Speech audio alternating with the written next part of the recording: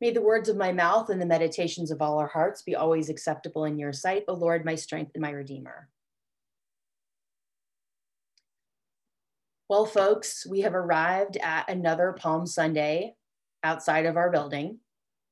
But it is still Palm Sunday and it is still Holy Week, and we will faithfully celebrate it as we did last year in whatever way we can in our current circumstances. Palm Sunday to me always feels kind of like that moment when you're on a roller coaster and you're going up the last moment. You get to the very top before you drop down and everything is scary. So the context for this in the Gospel of Mark, which we have been walking through this year and whose version of this we heard earlier in the service, is that so Jesus is, along with his followers and a lot of other Jewish people, making the journey to Jerusalem to celebrate the Passover. And not too far before this in Mark's Gospel is the experience of the Transfiguration. So some of Jesus's disciples experience the revelation of Jesus's true nature, but Jesus has spent the entire Gospel of Mark asking people not to tell other people about him. And he has really been letting his actions speak for themselves. And a lot of people really misunderstand who Jesus is and what he's about. Even the people who were there for the Transfiguration kind of missed the mark about what Jesus is doing. And he has been predicting his own death for a while now. And the Jerusalem during this time would have been a tense time, because the population would have probably at least doubled of Jerusalem as all these people flooded in to celebrate this extremely important feast of the Jewish year. And Romans were probably concerned about uprisings. And Jesus decided to go to Jerusalem, even though it was like the least safe place on planet Earth for him to be. So even if everyone around him didn't really realize how dangerous it was for him to go, he did, and he went anyway.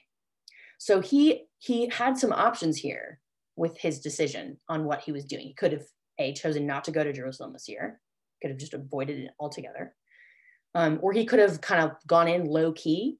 But Jesus doesn't really do anything low key, especially not this. So instead of doing that, he stages this very theatrical entrance. And you can tell that he stages it because Mark, the writer of this gospel, takes great pains to inform us that he had set this whole thing up. He tells his disciples, go get this colt, I'm going to ride on it. So he gives people the opportunity to make a huge deal out of him. And it's kind of, as I was reading it this year, it really struck me. It really reminds me of a protest march in a lot of ways. It feels very celebratory and very joyful, but it's also this assertion of the true kingship of the Messiah over and above imperial rule, which is a pretty controversial thing to do. And so he goes, deliberately, with the way that he stages this, he deliberately evokes this messianic imagery. So in this interesting way, Jesus never refers to himself as the Messiah or the Christ in Mark's gospel. He never uses that term to describe himself, but he is kind of claiming that identity really clearly for the first time with this demonstration on Palm Sunday. And we all know how this story is going to go. He is not low-key in his entry to Jerusalem, and then he is not low-key in the temple. He goes to the temple, and instead of just minding his business, he stages another big disruption there and turns over the tables and cleanses the temple. And he does enough that he upsets enough people that they do arrest him and send him to Pilate, and he is ultimately executed. And so the thing that is so striking about this is how deliberate it all is to me. I think sometimes we can sort of see the events of Holy Week as something that happened to Jesus. And they're very difficult and tragic. And I think we often feel when things are difficult and tragic in our lives, that they are things that just happen to us and that we then have to deal with. And I think that's very normal because that's often what does happen, like what happened to all of us as a community this week. You know, none of us signed up for the events of Monday afternoon, right? But Jesus is different in this situation. He had, like I said before, he had a lot of choices. He could have, he knew very well that if he went to Jerusalem and made a big deal, he would be killed. And so he could have not gone to Jerusalem. He could have just kept bouncing around Galilee. And I mean, maybe someone would have come and got him eventually. But really, the people who, in Mark's gospel, at least, are primarily blamed for the death of Jesus are the chief priests and the scribes, who are this very tiny sliver of the Jewish population, very privileged, very tiny minority. And they really only had power in Jerusalem. You know, at this point, Jesus wasn't a violent revolutionary. The Romans probably didn't care that much about him. So he chose, I mean, they made it the Romans' problem. He made himself the Romans' problem also. I mean, so he chose to do this, and that changes the way that I interpret Palm Sunday and the events of Holy Week. If Jesus is fully empowered and deliberate, what does that tell us as Christians who, as Paul explains, are called to follow Jesus' example and to be made in the likeness of Christ? What does that mean for us? So Paul is, in the letter to the Philippians that we just heard, is talking about Jesus and what his whole deal is. And he says, let the same mind be in you that was in Christ Jesus. And the Greek word that we translate for mind in English might be better translated as soul or nature. So it's not just about like you having the same thoughts as Jesus. It's about, Paul is hoping that is asking us to take on Jesus's nature, the way Jesus is. And so the nature of Jesus that he described is that he was in the form of God, but that he did not regard equality with God as something to be exploited, and instead emptied himself, taking on human form, and was so humble and obedient that he was obedient to death, even death on a cross, this extremely painful and shameful way of being killed. And so if we use that lens to look at Jesus's actions here on Palm Sunday, and then throughout the week, we can see that Jesus is bravely and faithfully and deliberately following the call that God has laid on him, walking the road that has been laid before him, despite the fact that he understands that there will be suffering on the way.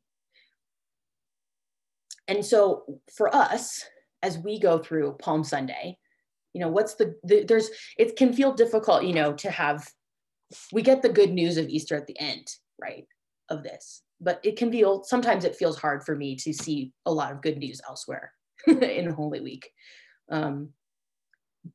But, you know, Mark, he's the first one to use the word gospel to describe this story of Jesus, and Mark devotes half of his gospel to the story of the Passion. So he clearly thinks that this last week of Jesus' life has some good news in it. And as we are walking this week, we walk Holy Week with Jesus every single year. And it is always kind of an intense experience. We have this very beautiful high of Palm Sunday where we're celebrating, we're saying Hosanna, we're recognizing how kingly Jesus is. And then it's like we all come crashing down on Thursday and Friday, particularly. But then, you know, we go back up with Easter at the end. And so this year, I find myself particularly in need of this reminder of what Holy Week is for, which is a there's a reason why we spend this whole week with Jesus in this way every year. And because it's a reminder of the fundamentals of our Christian vocation, the good and the difficult.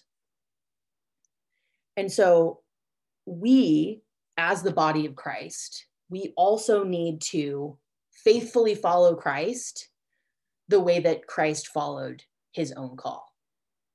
And the promise of that, we say Hosanna, and then but we also might suffer. If we really follow our call, our Christian vocation, we will definitely be uncomfortable because, as Jesus shows us, being faithful and loving the way that God calls us to does not always jive with the norms of society around us. So we might be uncomfortable at the very least, and we may also suffer the way that Jesus did. But also, we, like these people on the way into Jerusalem, understood, we know that Christ is Lord, and that death is never the end of the story, and that the ways of the world are not the ways of God, and that ultimately all things are worked out for the life of us, the life of the world. And we know that love will always, always win. So as we walk Holy Week, I invite you to the observance of Holy Week with us this week. We have devotionals and daily prayer happening. We have the Stations of the Cross liturgy electronically. We have the liturgies of the Triduum being offered. We have an opportunity to walk this week with Jesus, to feel all of the feelings that this week invites, all of the grief, all of the joy, all of the complexity that invites. Because it is so grounding of our vocation, and it will energize you the way it does me, I promise, to observe this with Jesus. Because it is only if we really faithfully do all of the previous week that we fully understand the real impact of the ending, which I know you all know the ending. Come find out on Saturday night at 7 if you don't know. But so today we can pause in this space. We can say Hosanna. We can be joyful, even though that might be hard this week. But let's walk this Holy Week together, so that we can experience the truth that God highly exalted Jesus and gave him the name that is above every name, so that at the name of Jesus, every knee should bend in heaven and on earth and under earth, and every tongue should confess that Jesus Christ is Lord, to the glory of God. Amen.